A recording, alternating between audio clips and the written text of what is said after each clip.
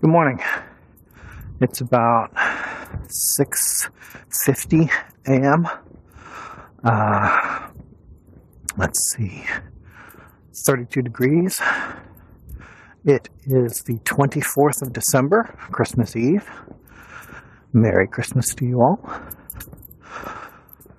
We've been, we had our Christmas like a week or two ago, so it's been kind of weird watching everybody else scramble for it.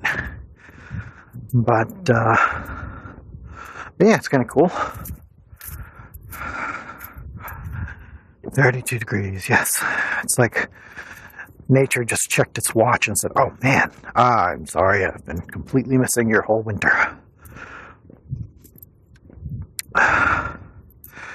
Anyway, so yeah, it's chilly. I didn't go to work yesterday because we had to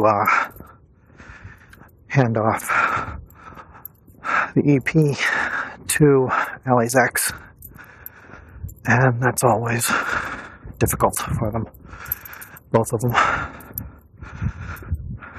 There were a lot of tears from the EP. She always does that. She doesn't like going out there. But, you know, we tell her that's just something we have to do. And,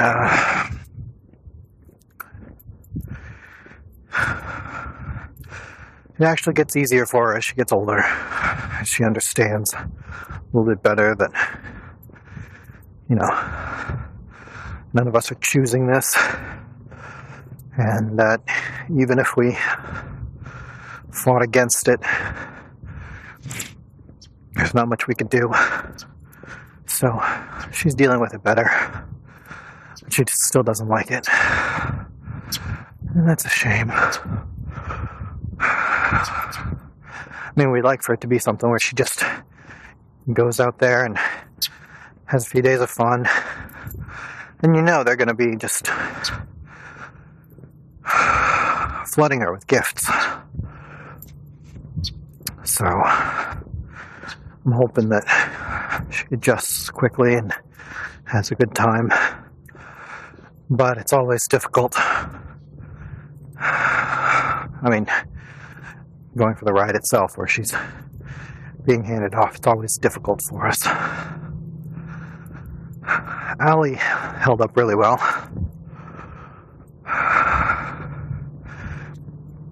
She has about as rough a time as the EP does. But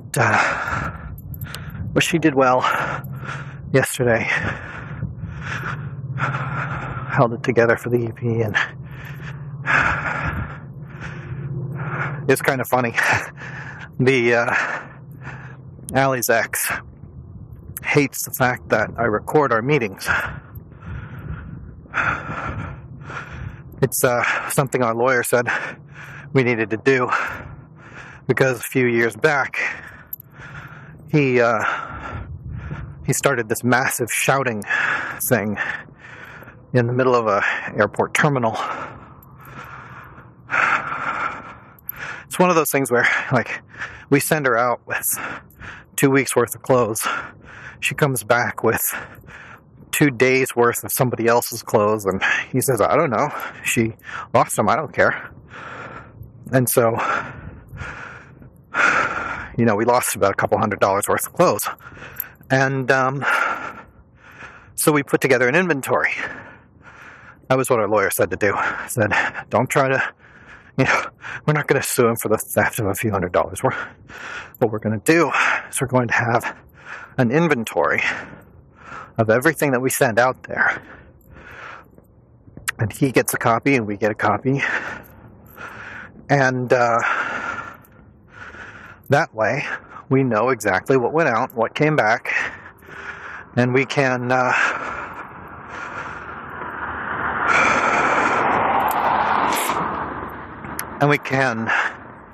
explain to him and to the judge exactly what has been taken from us. And hopefully that just works as a warning. You know, you just say, look, I'm going to know. We're all going to know. And that was the idea, but Allie's ex doesn't like to have people tell him to do anything. So once we started putting inventories in the thing, he saw it as a slap in the face by calling him a thief. Which, alright, let's face facts. By trying to defend ourselves against further theft, we are basically calling him a thief. So, c'est la vie. Anyway, he got mad at that and had a massive shouting, not even an argument, he just shouted at Allie for about 5 minutes. Airport security was coming by. The EP was bawling her eyes out because that's not something you want to see with your parents. So, yeah, he's dragging her around and he's shouting, and it was just a terrible scene.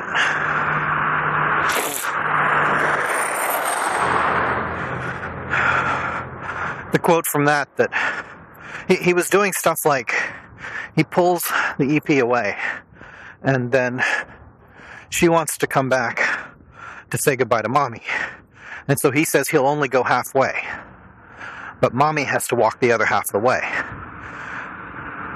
And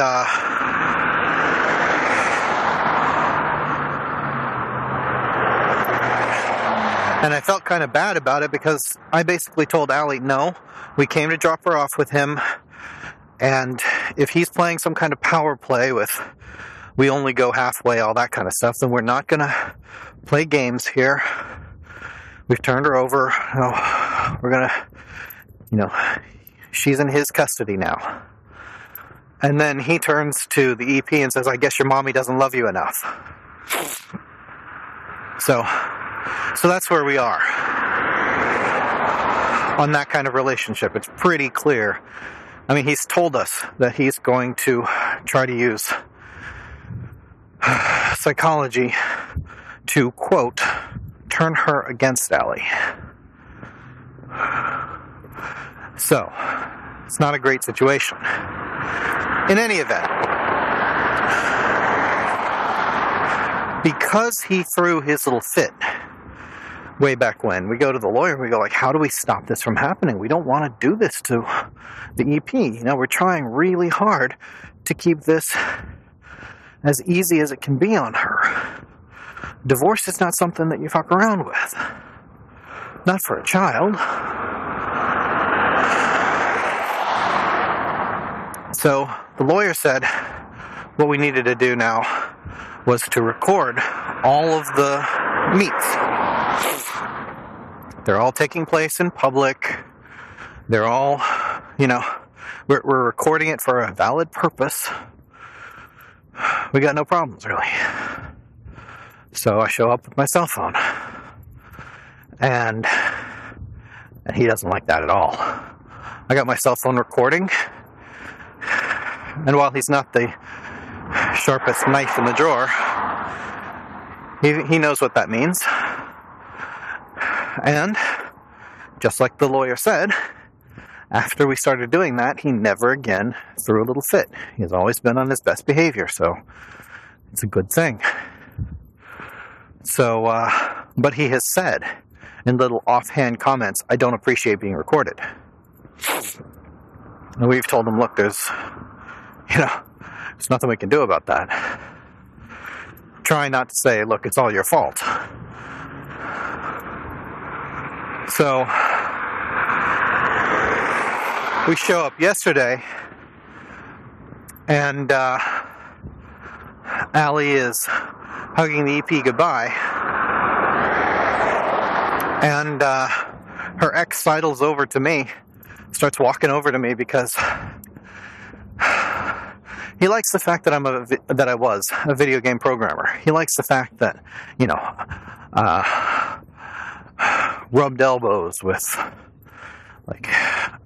Richard Garriott and Will Wright and Sid Meier and stuff like that. And it's like a little moment of pride. kind of funny. Allie's ex thought it was really cool that I was a video game programmer and wanted to be my good friend because of it. My ex's new boyfriend, the guy that my ex-wife left me for thought it was really cool that I was a video game programmer and asked if I could get Sid Meier's signature for him. And God help me, I did it. This is what a pushover I am. Anyway. So,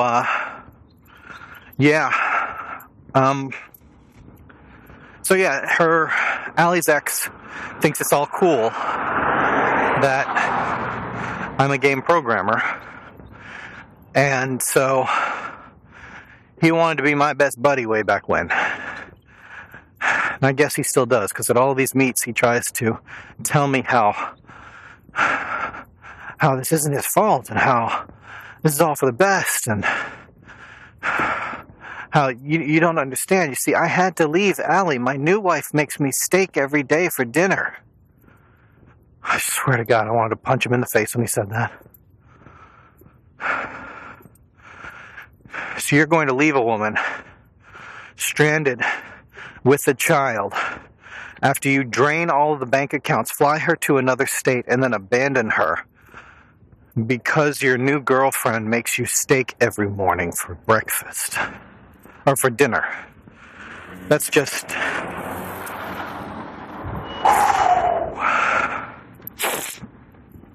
that's a seriously messed up level of messed up. Anyway, so he starts walking up to me because Allie and the EP are busy hugging, and he sees that I don't have my cell phone in my hands. He was expecting me to be recording, and so he was like, aha, now I can talk about how great this is for everybody, and I can win Brand over to my side. He'll understand, and then I don't know what he expects to happen. He expects we'll be best buddies, and then Brand will, I don't know, ruin Allison by giving up some secret that makes it so that he wins the divorce or something. I don't know what he hopes to gain by being my good buddy. But anyway, he starts sidling up to me, happy to see that I don't have the cell phone, and then he just stops dead in his tracks as he sees the Google Glass. I honestly don't know if he recognized what it is or not. He claims to be something of a badass hacker, although, seriously, I've seen his skills. He's a script kiddie at best. Allie caught him putting a keylogger on her system so that he could get her passwords. He locked her out of a couple of websites, took over her email, that kind of stuff. No impressive exploits, just general social networking, social engineering, which is a lot easier when, you're married to the person. When the person's trusting you, it's pretty easy to take their email address. So anyway, I don't know if he knows what Google is. What Google Glass is. All I know is that in that moment, he realized that I was wearing them, that he had never seen anything like it before, and that he was still being recorded. And man, there was just this look. It was hilarious. Just a moment of stark terror. What really stinks is that I was looking at the EP. I was recording the EP. And so I just saw from the peripheral vision when he freaked out about this. Which unfortunately means I missed the moment. I didn't get a picture of that, which is a shame because it was awesome. What are you looking at? Miss Ripley keeps thinking we're being haunted. Not shadowed, mind you. Haunted. There's someone behind us and we can't see them. They are a ghost. Anyway, so that was funny. Because I'm pretty sure he still does not appreciate being recorded. But with Google Glass, I was able to make sure that the handoff went smoothly without anybody freaking out.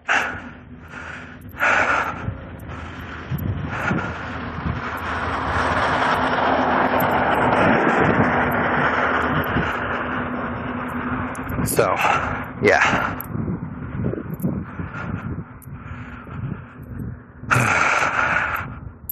And Allie held it together pretty well.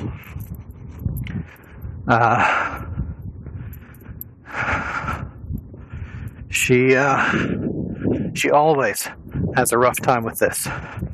I mean, every single time, it's a mother losing her child all over again, and having to give her child over to a person who has sworn her undoing.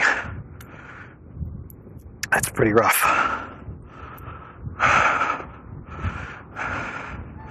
She has to give her child over to a man who says, I am going to turn your child against you. A man who has used the phrase, I kid you not, and your little dog too.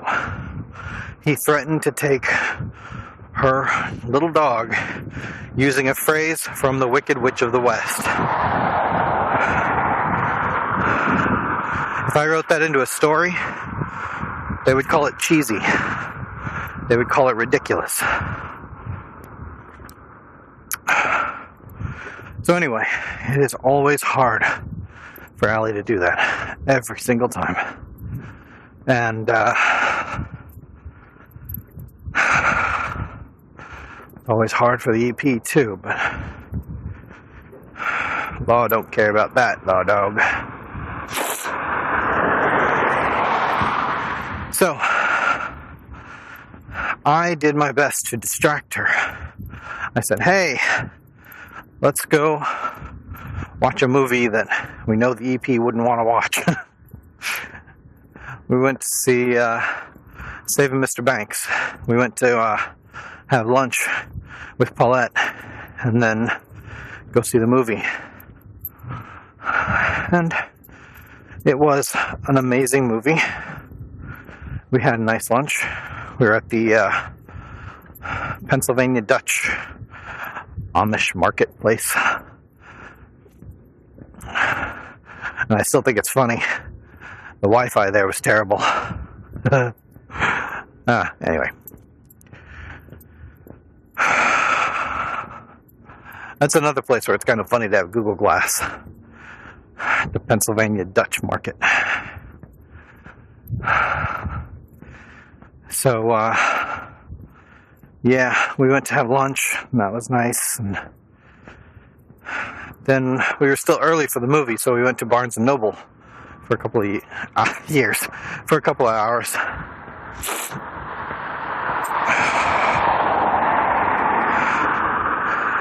But Allie was still having a really rough time. She was just walking through the store, just angry.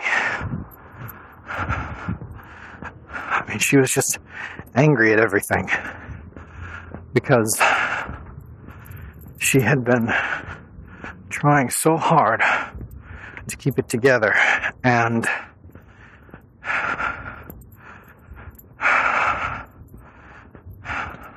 it's a hard thing to do.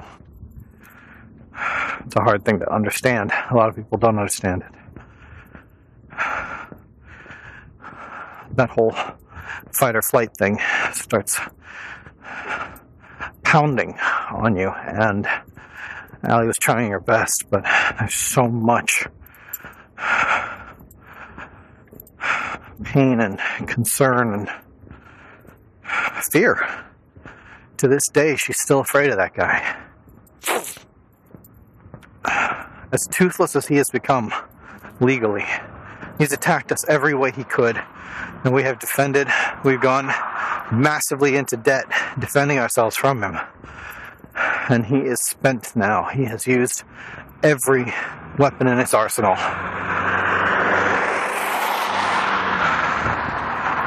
And the biggest gain he's made is that Allie's afraid of him. That's all he's got going for him.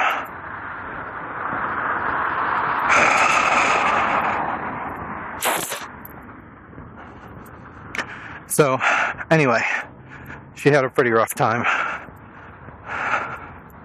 I honestly don't know if going to see the movie helped or not. Because, as it turns out, Saving Mr. Banks is a fairly painful film.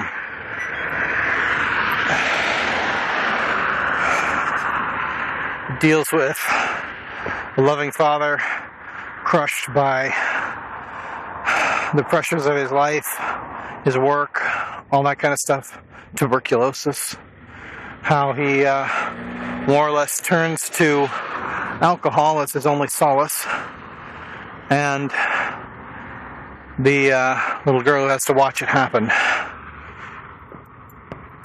And thing about alcoholism, when it's portrayed in the films, you can see it happening. Everybody who's not in it can see it happening. As soon as they pull out a bottle, it's just like, okay, well, we figured this out. They pull out a hip flask. As writers, we need to use alcohol more just so that we stop demonizing it. Right now, if someone pulls out a hip flask, they are automatically an alcoholic. It's just a matter of time before the rest of the hints come out.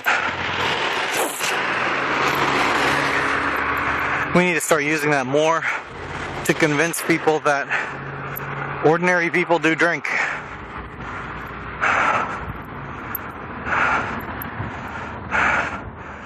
And you gotta understand, I'm a teetotaler. I don't drink. Not that I got anything against it, except for, all the accidental death. But,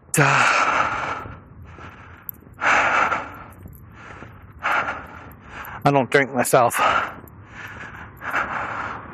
I just mean that as a plot device, it becomes more useful the less you use it as a plot device.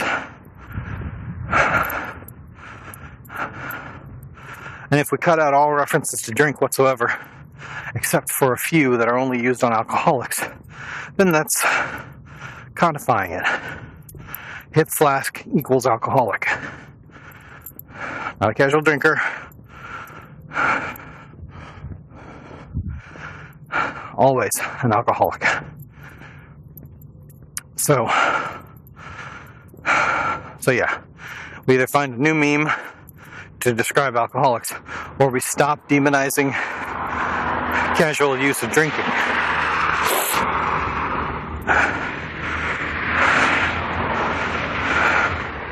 So yeah, that kind of bugged me, but the rest of the film was aces. Colin Farrell turned out an amazing performance. Emma Thompson was good, but I feel kind of bad saying Emma Thompson was good in that because she did probably the least amount of acting of anyone.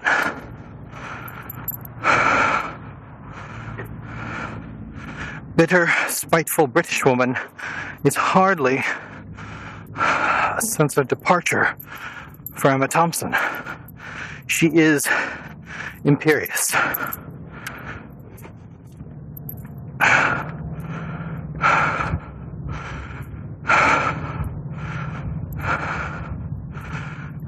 The way she was acting was pretty much exactly the way we see Emma Thompson acting when we think of Emma Thompson.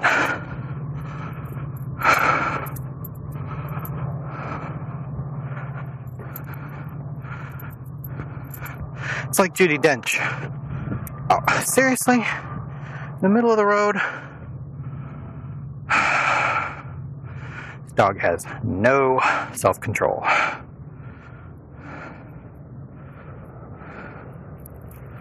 No. I'm done. I'm running off.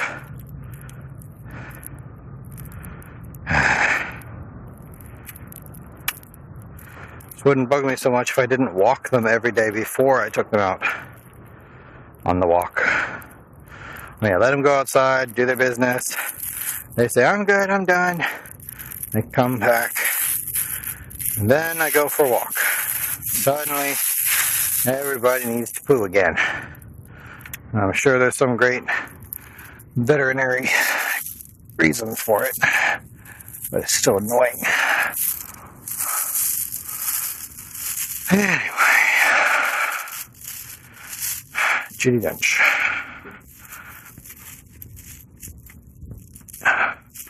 You're never going to see Judi Dench playing a fishwife. And not just because it's very difficult for her to act these days. I mean, she has really bad eyesight these days, so she's not doing a lot of acting anymore. But aside from that, you wouldn't see her playing a fishwife, because just about every part that she gets, no matter how great or low, ends up having this sense of deep propriety. And it's not a British thing.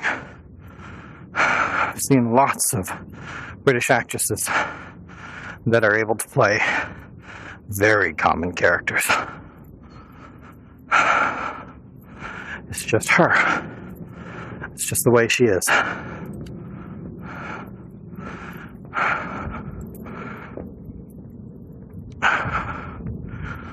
Who was it I saw? Gosford Park.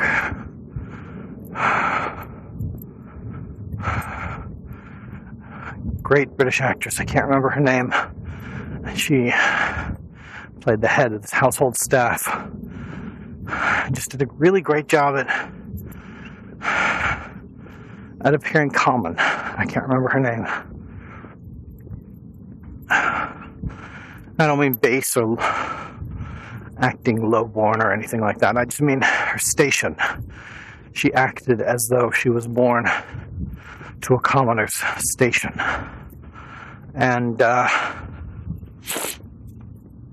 was very impressed by that, because I'd taken her to be something of a imperious actress. It's always nice when you can see them show a range.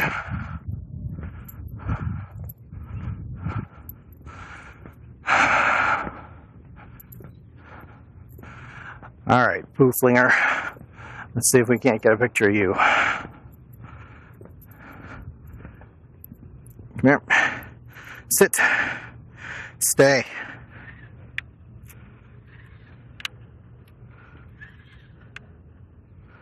Stay. Ripley, stay. Ripley? Good girl. Good puppy. Okay. Okay.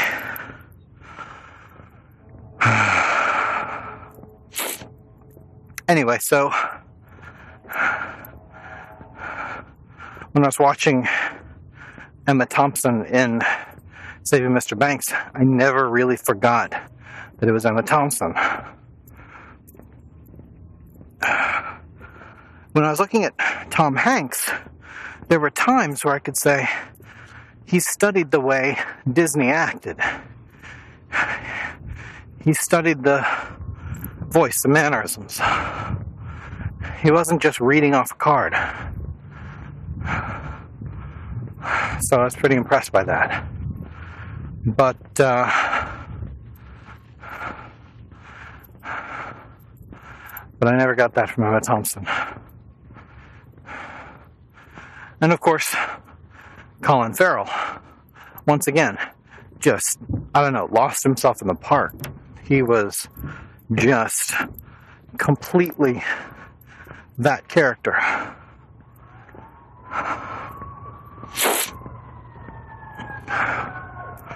So, anyway, it was a great movie. Don't know if it was a great decision for someone who's dealing with recent loss. And I know that may sound like it's exaggerating, oh, her terrible loss, but I swear to God, that's how it feels.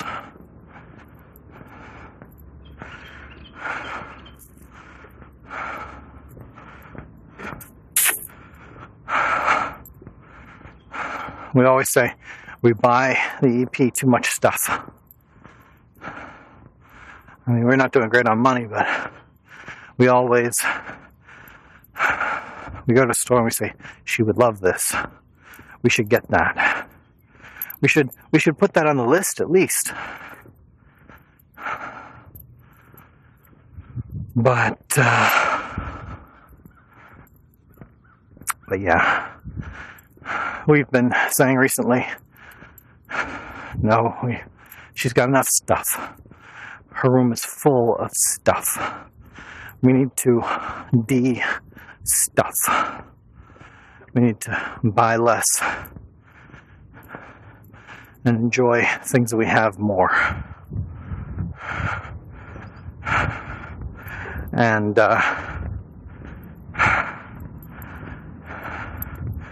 then she turns the EP over to her ex, and suddenly it's, we should really get this for her. She would love this book, this doll, this thing. We spent most of our time wandering through the children's book section.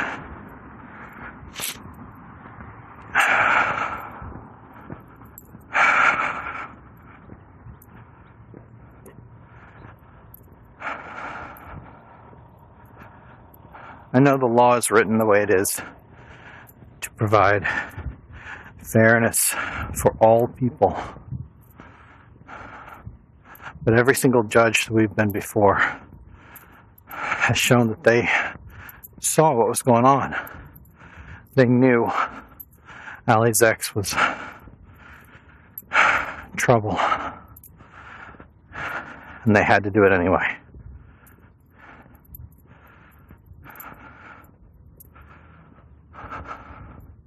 I mean, I know situations where guys are pretty much in the same place. Their wife cheated on them, tried to take the children in divorce.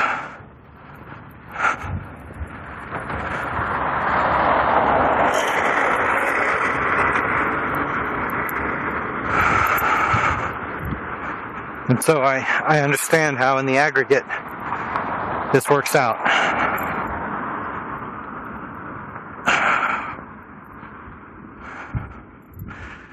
Just hurts to be in the periphery when you're dealing with laws about the aggregate.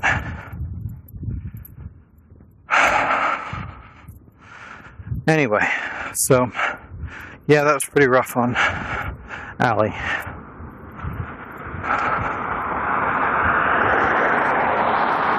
We came back home, got something to eat. We started playing video games. I'm playing Darksiders 2, which is like Prince of Persia and Button Masher with some ridiculous pseudo-mythology stuff.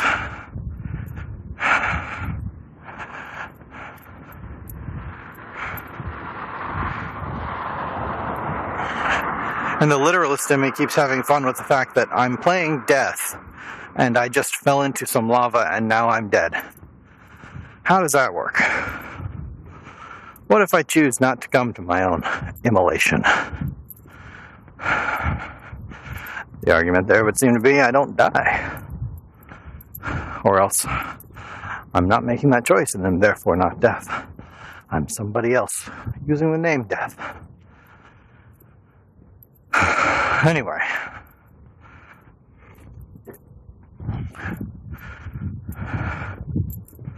it's an okay game. It's one of those where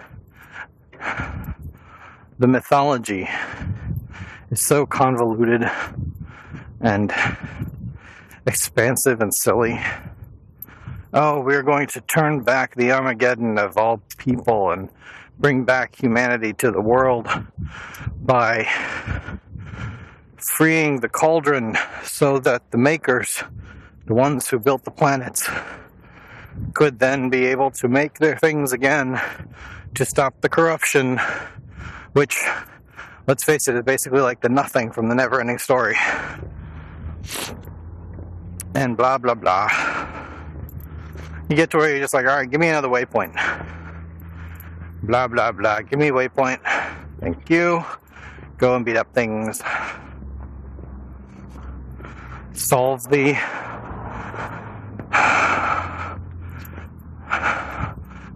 portal light puzzles.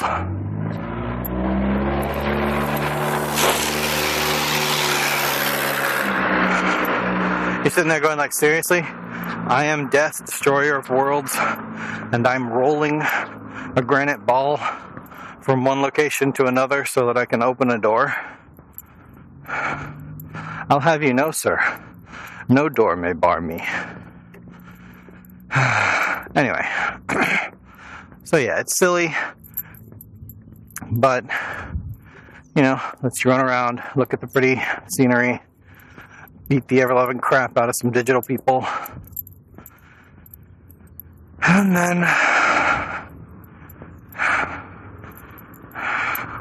I'm just saying, I hate the fact that I keep thinking I'm going to get back to Borderlands 2, but I keep thinking I want to get back to Borderlands 2 as soon as I get these games out of the way.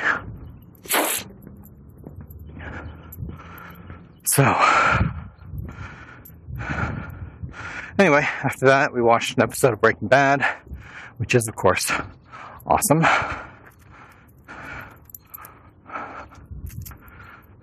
Morning. You see the pretty beagle? Pretty beagle wants to say hello.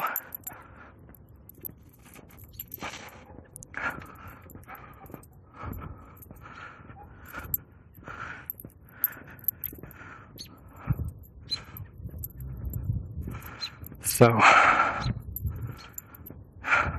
yeah, watched some Breaking Bad, ate some pizza. I'm up to the point on Breaking Bad where there are no unimportant scenes. Everything that happens is just massive.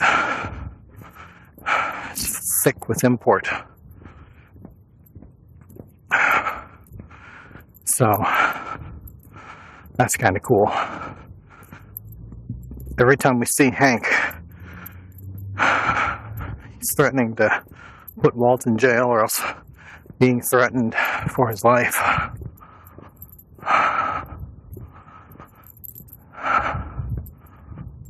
What they've done to Hank, man, is just horrible.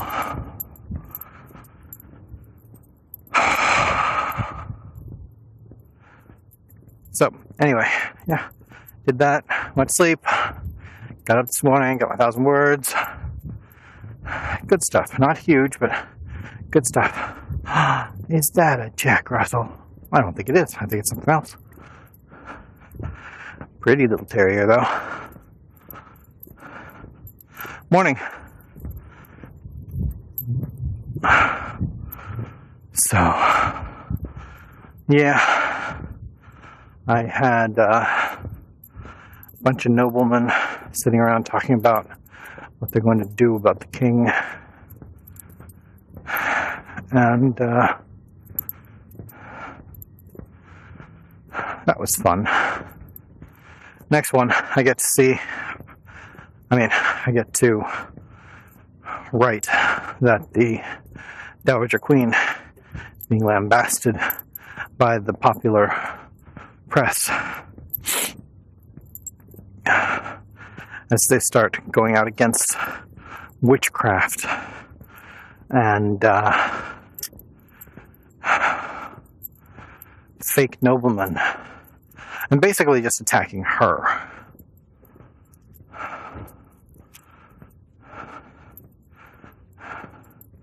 They say fortune telling and palm reading is all scientific BS, which of course it is.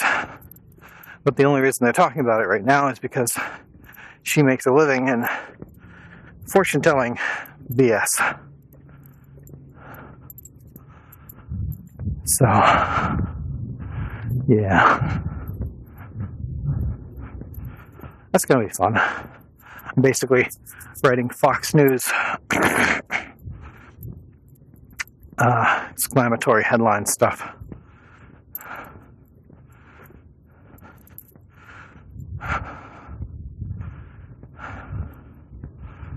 And, yeah. Today I go back to work, which, let's face it, it's going to be probably a pretty easy day at work. I doubt there's even going to be anybody there. Just run naked through the halls, I suppose. Woo!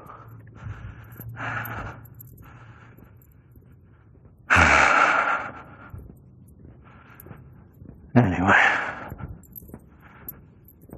it's going to be nice to take tomorrow off. We still haven't decided what we're going to do for the 25th. We should do something. Just don't know what. If you got any suggestions, brandg@gmail.com. I would appreciate it. And here we are at the front door. So I wish you a very happy day, and I hope we'll be able to talk tomorrow.